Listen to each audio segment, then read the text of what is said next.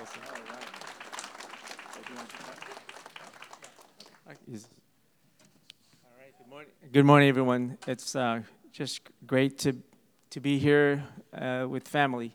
And the message today really comes from my heart, and it's something that Chrissy and I have lived, wrestled with, struggled with for 30, 40 years of ministry, and that's called to be healers with Jesus. And the passage is today from Matthew 20, 29 to 34. I'm also super excited. Two of my fellows are here, and so I'm also more nervous. Thanks, guys. So as customary, before we launch into the message, we have a question for you to discuss amongst yourselves, and that is, if you could ask God to heal you of anything, if Jesus was here right one-on-one with you, what would that healing be? Is it something physical? Is it something emotional? Is there something spiritual? So just pair off in your small groups, 2s and 3s, and just share with each other, what would that be if Jesus was here and he was going to heal you? What would that be? Go ahead, take a few minutes.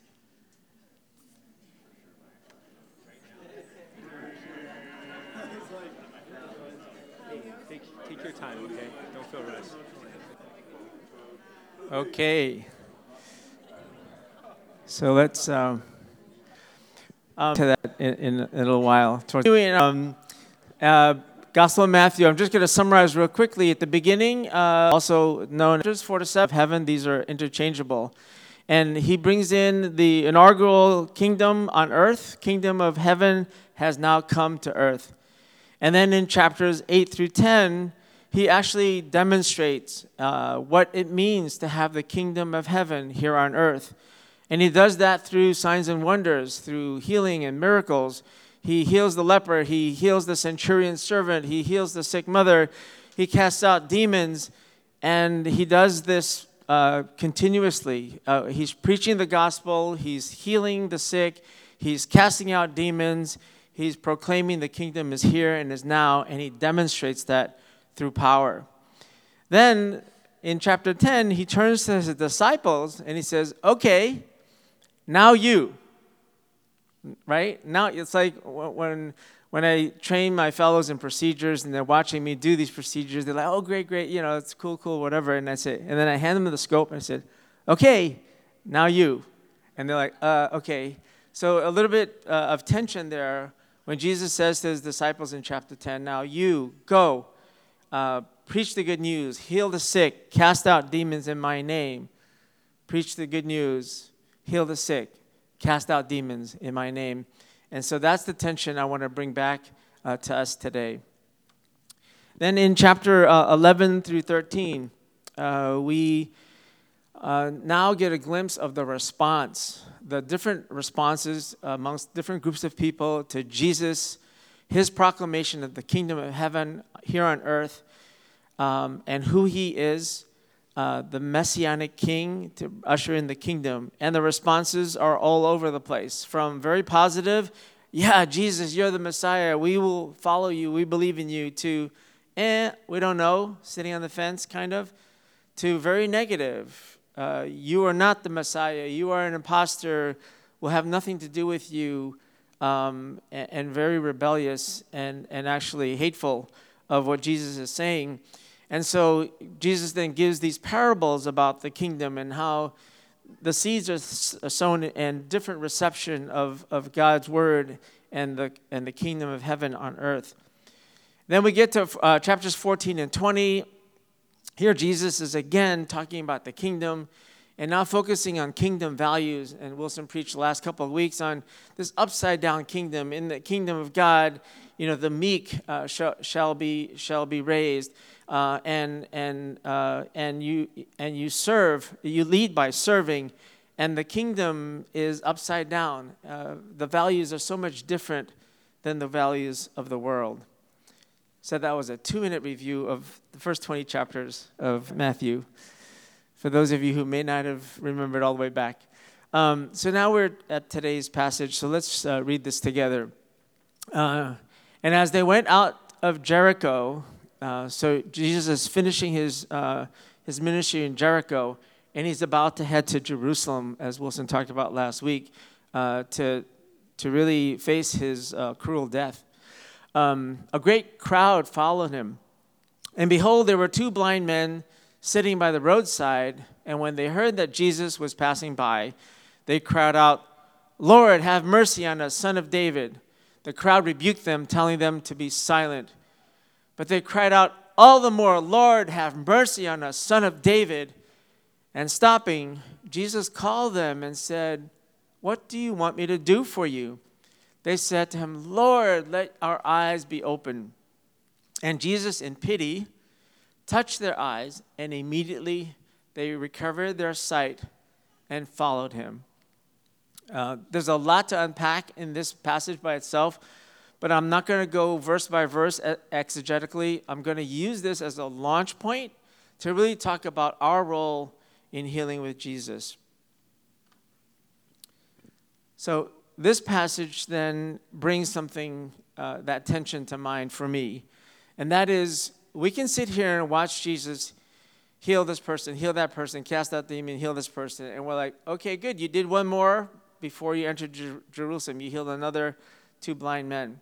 And so there's a sense of, go Jesus, and we can sit here passively admiring what Jesus can do. The tension is, remember back in chapter 10 when Jesus says, you go, and you preach, and you heal, and you cast out demon. And so the question that I want us to all struggle with a little bit today is, are we called to heal like Jesus did? In other words, do these supernatural healings still occur today? And then if so, what are the guiding principles for you and I as we walk into this kingdom healing ministry? What are the key principles? So we're going to take two aspects of this. So the first aspect is, are we called to heal like Jesus? And here I just want to go through some key verses that many of us are so familiar with. We'll talk about the Great Commission in both Matthew and Mark. So Matthew 28, Jesus came and said, "All authority on heaven and earth has been given to me, and because of that, go," right? And that's, again, reflection of chapter 10. Jesus says, I'm the sheriff, and I own this town, and I deputize you guys, and go do likewise. Go make disciples, teaching them to observe all that I have commanded you. And behold, I will be with you to the end of the age. So the Great Commission in Mark says, he said to them, go into the world and proclaim the gospel. Later on it says, cast out demons. And later on it says, and you will lay hands on the sick and they will recover. So embedded now in the Great Commission is preach, heal, cast out demons. And then in John 14, I wrestle with this verse all the time. It says, truly I say to you, whoever believes in me will also do the works that I do. And then the next one is the real killer. Greater works than these will he do, because I am going to the Father. If you ask anything in my name, I will do it. So it even, when we ask the question, oh, Jesus, do you want us to do like what you did? This passage is saying, yeah, do as I did and even greater. And we can talk a lot about what does that greater mean, more magnitude, more qualitative, quantitative. But suffice it to say that Jesus is saying, yeah, what I've done and demonstrating the kingdom of God, I want you to do likewise. And so we wrestle with this because it's on us now, right? And so what's clear in the Gospels and in the Bible is that Jesus calls us as his disciples to save, to heal, to deliver, and to disciple. Save, heal, deliver, and disciple. I don't think any of us have problems with 1 and 4. He calls us to preach the gospel. He calls us to disciple. Where we kind of are not as confident is the call to heal and to deliver. So there's different doctrinal variability and spectrum in the Christian church. There are those who say, well, those miraculous healings and deliverance, that was dispensed by God for a time of the disciples and not after we have the Bible. So the dispensationalists will say that doesn't happen anymore. That only happened then, it doesn't happen anymore. So you disregard 2 and 3, you just do 1 and 4.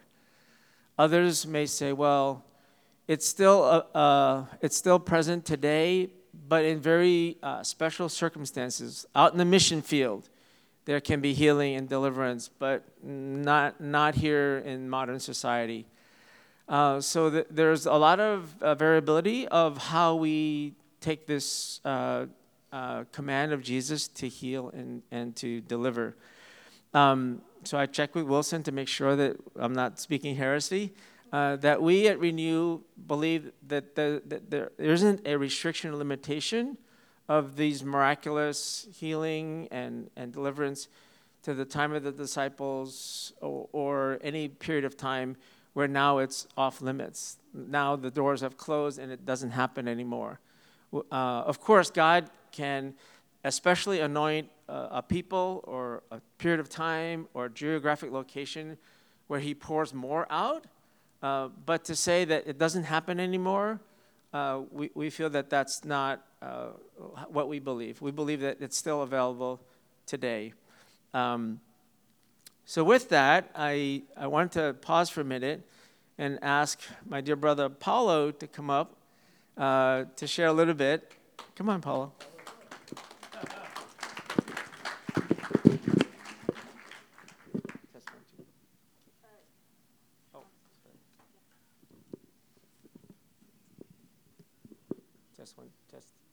Test. Okay. Hi, church. Good morning. I'm glad to be here to share my experience with you guys. So, Paulo shared with me a few weeks back something amazing that happened to him. And so I asked him to come up and share. And I'm just going to ask him a few questions, and he's going to share with us, his story. So, Paulo, tell us about your health condition and what was going on with you. I always had a back issue and with a lot of pain. And I never had a specific treatment for that. And I used to take some medicine for pain, but was like always uncomfortable for me. But I got a really severe pain in my back like 4 months ago. And I went to the doctor and I figured out I have 2 bad hernia discs. I saw his MRI. They were pretty bad. Yeah. And I started to use some medicine, and I was using also a TENS that... I lent him a TENS unit, which is electrical stimulation, to decrease the amount of spasm, because that was incapacitating for him. Yeah, and I was a shocking life. So Paulo was continuing to try to keep working, driving, and there were weeks when I saw him barely, being able to come up and walk to his seat and even get up to take communion. I saw the pain in his eyes. So Paulo, a few Sundays ago, I think it was Father's Day, in the middle of worship, it was the first set, I think, and I looked over and I saw you, and my heart was just filled with empathy and compassion for you, and I just felt God say, just go over and pray for Paulo. And so I hesitated first because it was not the last set, but the first set. But I said, okay, God, if you want me. So I went over and I stood behind you and I put my hands on you and I prayed for you, and I prayed for healing, and I just prayed whatever God put in my heart for you. So I want you to, that prayer didn't heal you, but I failed, But Paulo, tell us about that experience. Did you feel? What did you feel about me praying for you? I felt like how God take care about us all the time and move the heart of people, different people to pray for you without. We don't need to ask to specifically to God or tell the story to someone to get the praise. It's like God moves the heart of the other people to pray for us, and I think He's doing that with all of us, and we are praying for other people all the time because God's moving that in our heart. So did you feel disappointed that you weren't healed with that prayer, or did you feel blessed? Yeah, I felt like I was blessed by your prayer, and I start to I was like I had some more hope and yeah, I was emotionally and spiritually motivated, I think. Great. And then a week or two later, something else happened. Tell us about that event. Yeah, I'm an Uber driver, and that day was hard to make money. We have good days and bad days. And I start to pray to God to get a ride to LAX. I was in Irvine Airport, and I never, I don't used to wait in the queue of airports because we can take a long time and get like bad rides. But I was there waiting for a ride from Irvine Airport, and I got a ride to Long Beach outside of the queue. So I got like a little frustrated because I was praying you for. were hoping for a longer ride. Yeah. That ride was okay, and when I got Long Beach, I got another ride, and the passenger name was John, and I was listening a Christian playlist, and he said, "Oh, I'm Christian now," so and we started to talk about God's things, and about church, and about a life with Christ, and he just said me, "Oh, I really need to pray for you. I don't know why, but I think I need to pray for you. There is something specific that you need. I pray for you." And I said, "Yeah, I have a bad back." And he started to pray, and I felt the presence of God invading the car. And I started to cry, and it was the best ride ever. Yeah, and when we got the place, I realized we were in LAX, and I was really amazed about the kindness of God, and I don't know who is he. I don't have his contact, but in the next day I was like perfect. I can jump, I can dance, I can do anything. Praise God. Yeah. So nothing really happened immediately from your back, or did it happen immediately? No, I think it was immediately, but my muscles were like hurt for a long time. Right. So I think was a immediate cure, but Yeah. I just realized that in the next day. Wonderful. So, amazing story, of course.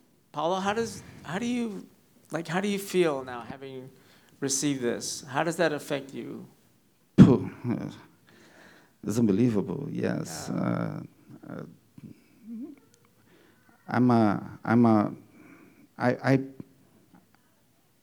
I was cured. It is a miracle. It's unbelievable. My wife and my family, they are testimonial.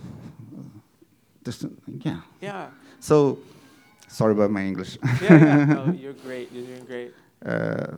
Yeah, and So your family has witnessed this. yes, Yes. yes, Yeah.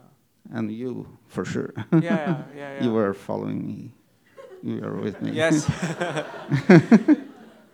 Thank you, Paulo. Oh, thank Amazing testimony of God's working in your life and his love for you and your family. I think a big round of applause for Paulo and for God.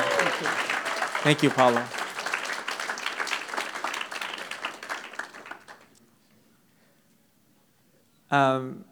Yeah, I was just blown away when Paulo shared that with me, and I think first and foremost for me, it's like the song, the amazing love of God that pursues us.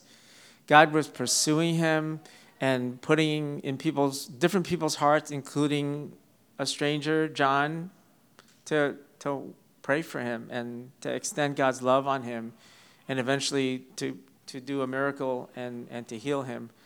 So I think the question is, does this stuff happen still? I think is done. We want to look at now. Thank you. We want to look at now. What are some guiding principles for us in terms of for us to be the John who stepped into the Uber? What does that mean for us? You and I are that person. So if we go back to the passage, I want to highlight two guiding principles that I think we can glean from this passage. The first guiding principle for us as healers participating with Jesus is in those two small words, and Jesus in pity touched their eyes. That's the ESV translation. There are other translations. Pity is translated as Jesus had passion on them, NIV. Jesus was moved with compassion, then NASB. So very much the sense of intercession or intervention is sparked and fueled by compassion. That's first and foremost principle, that God lays on us a tremendous supernatural love for the other person.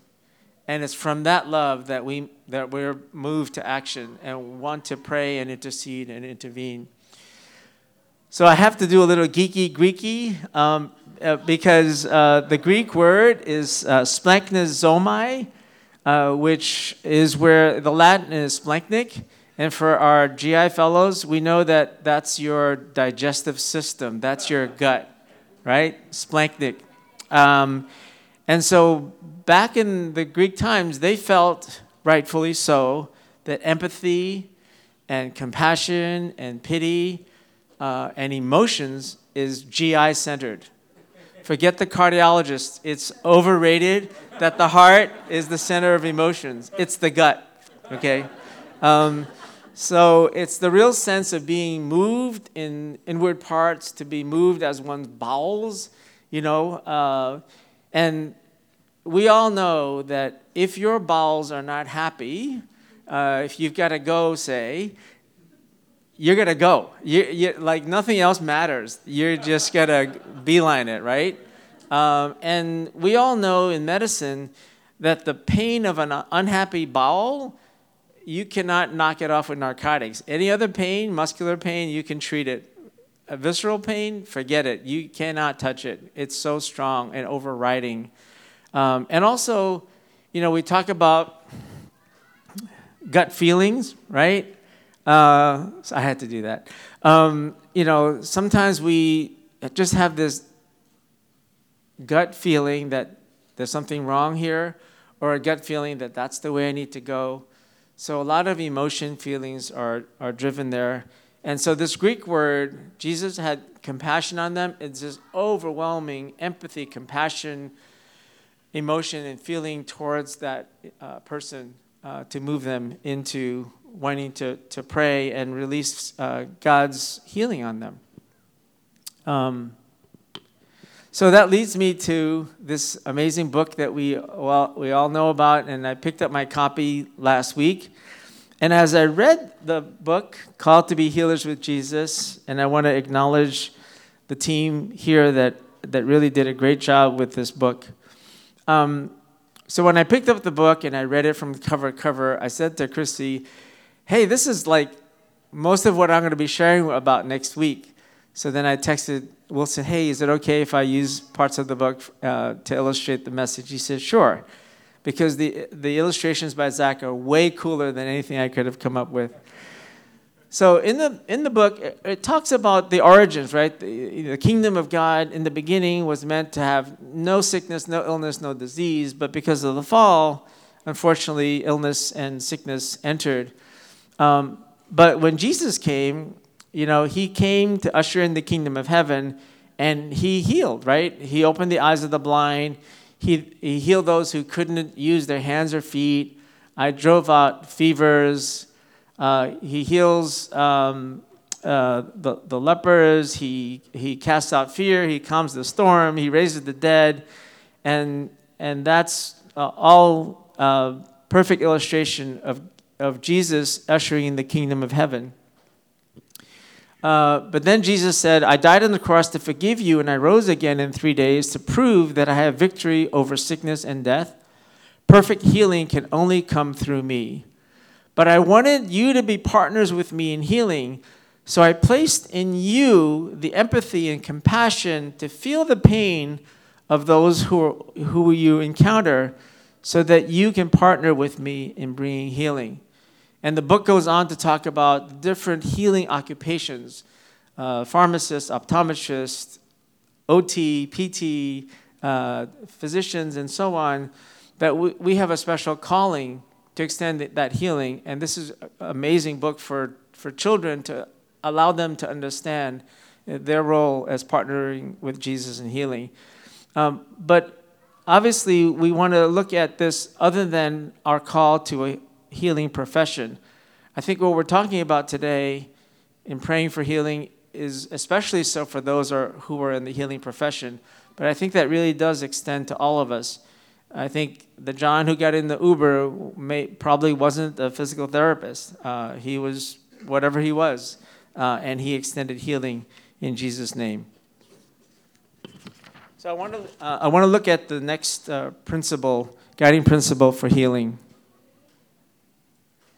And that is to use your God-given spiritual authority in healing.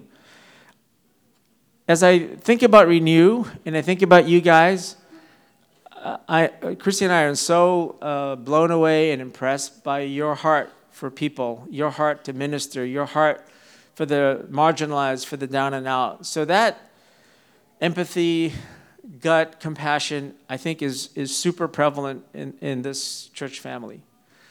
What I think we don't grab as much of, and this is where I really want to push a little bit for you, is our understanding in the kingdom of God what our spiritual authority and power is that's already given to us, that we can access and we can leverage.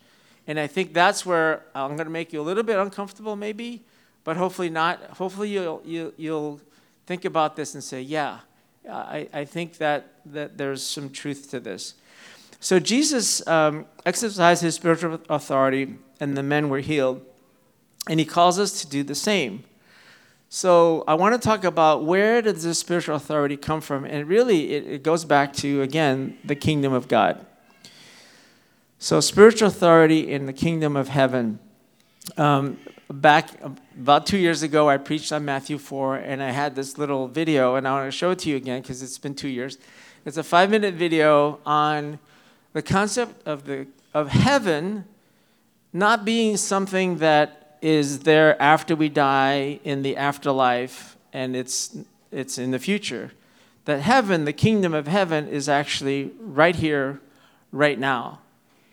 And if it's right here, right now, we're living in two realities or two dimensions, like Spider-Man, with the new Spider-Man, different, right? So we're living in two worlds, two dimensions simultaneously.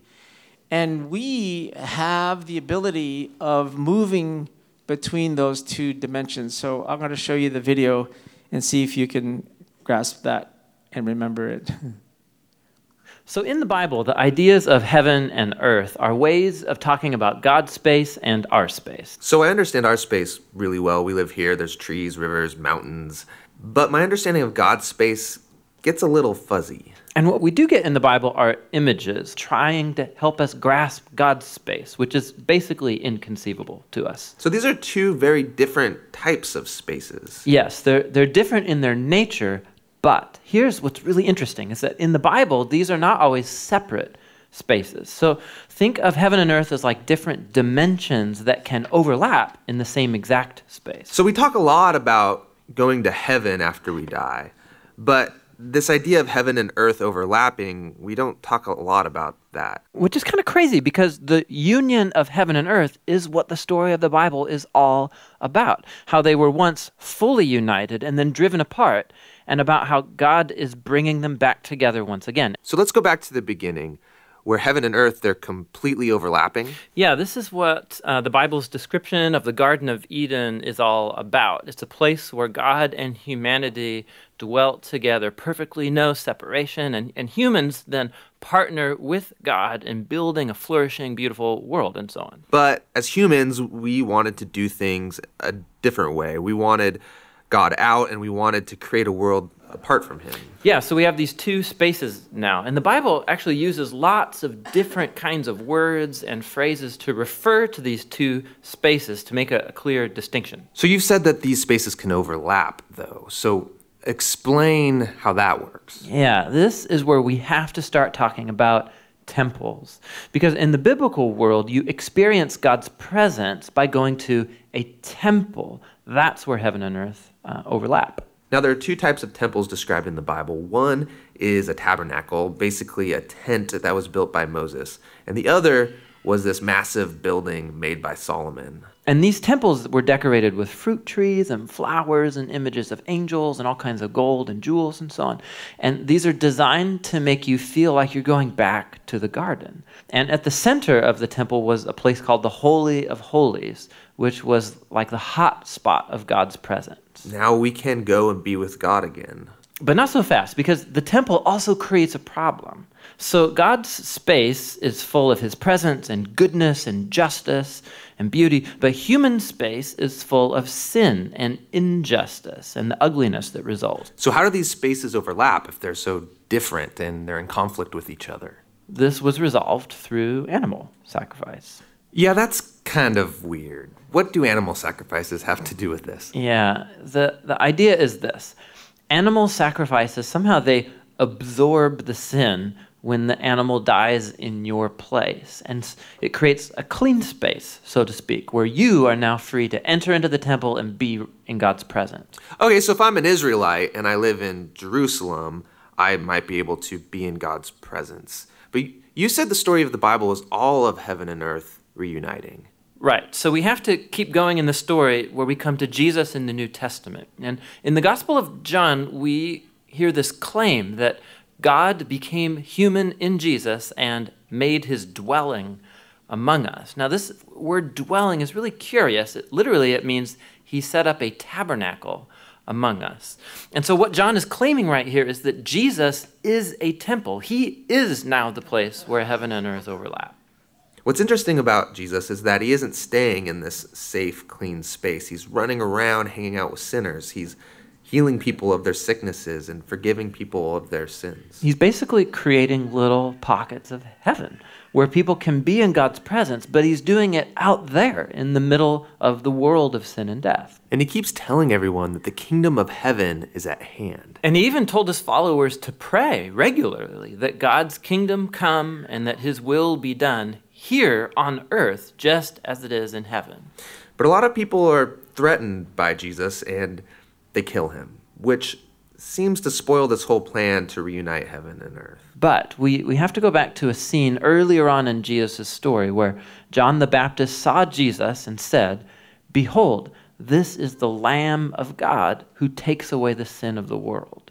So Jesus isn't just talked about as being a temple, he's also talked about as being the temple sacrifice. Yeah, so the cross is now the place where Jesus absorbs sin to create a clean space that is not limited like animal sacrifices. Jesus' sacrifice has the power to keep spreading and reuniting more and more of heaven and earth. And this is all really great, but it leaves one big question in my mind, which is, what happens when I die? Don't I just fly over to God's space to be with Jesus? Yeah, so a few times in the New Testament, we learn that Christians will be with Jesus in heaven after they die, but that is not the focus of the Bible story. The focus is on how heaven and earth are being reunited through Jesus and will be completely brought together one day when he returns. So in the book of Revelation, we get this beautiful image of the Garden of Eden, now in the form of a city, coming to end the age of sin and death by redeeming all of human history in a renewed creation. And God's space and human space completely overlap once again. All right.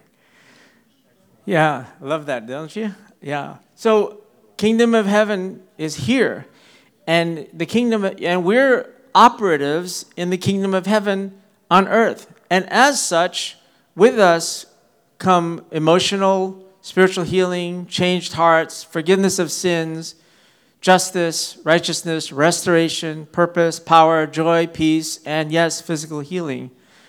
So when Jesus says in Matthew 4, repent, for the kingdom of heaven is at hand, and Wilson exegesed the word repent, it's not, oh, I'm sorry. It's change your perspective, change how you see things, change your framework to understand fully and embrace what the kingdom of heaven means coming to earth. And that is, we are now given spiritual authority to overcome evil, cast out demons, release blessings, confirm forgiveness, encourage, speak peace, and yes, heal. Just a few more scripture verses, and then we're going to pray. Jesus says, a few chapters ago in Matthew, hey, who do people say that I am? And Jesus turns around then to his disciples and says, hey, I give you guys the keys to the kingdom of heaven. Whatever you bind on earth will be bound in heaven. Whatever you loose on earth will be loosed in heaven. And there's very much this sense of you being the transporter. You are an operative in the kingdom of heaven that's here, and you're an operative on earth, and you're the transporter, and you can go between the two and bind and release between those two realms.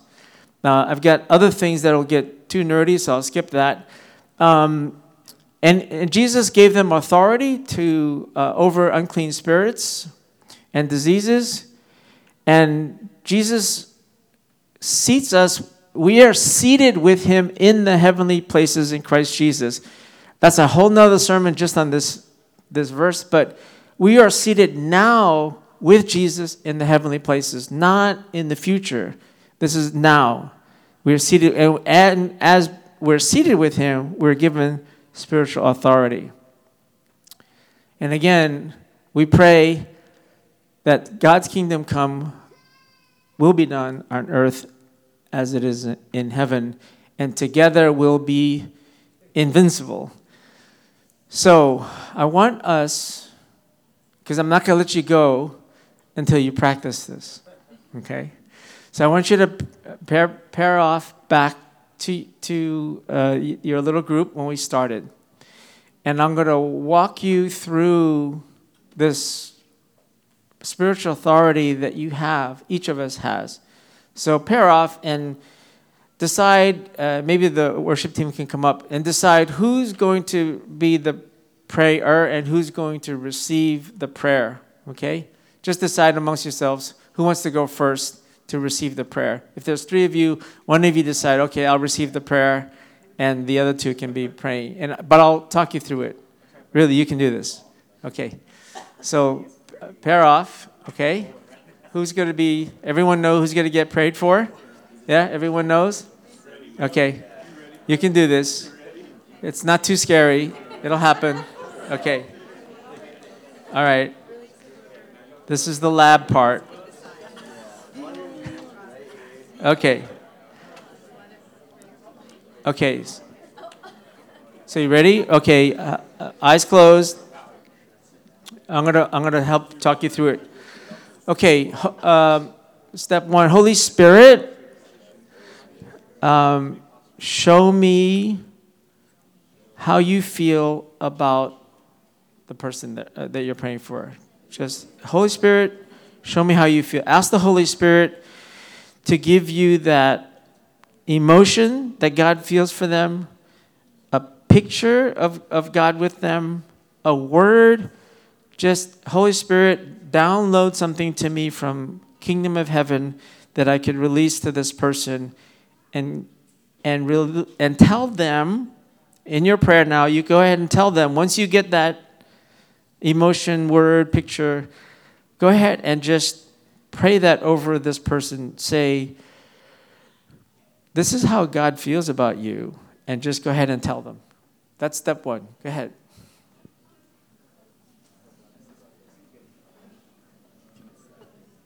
Okay, ready for step 2?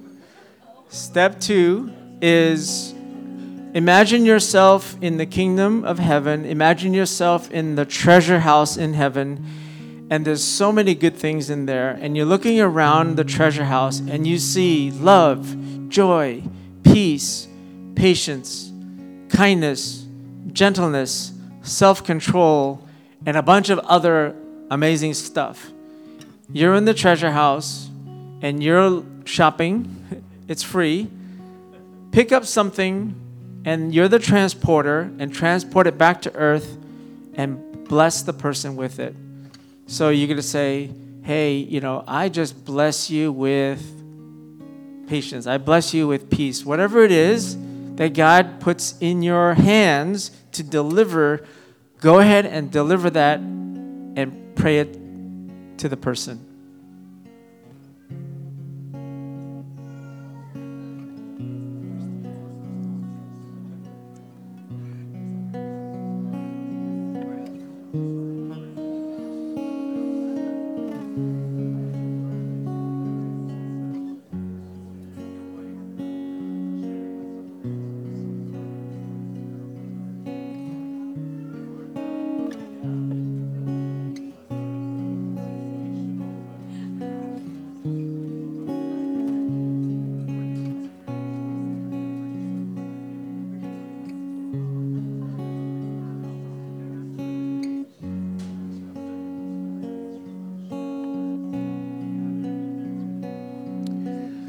Okay, step 3, final step.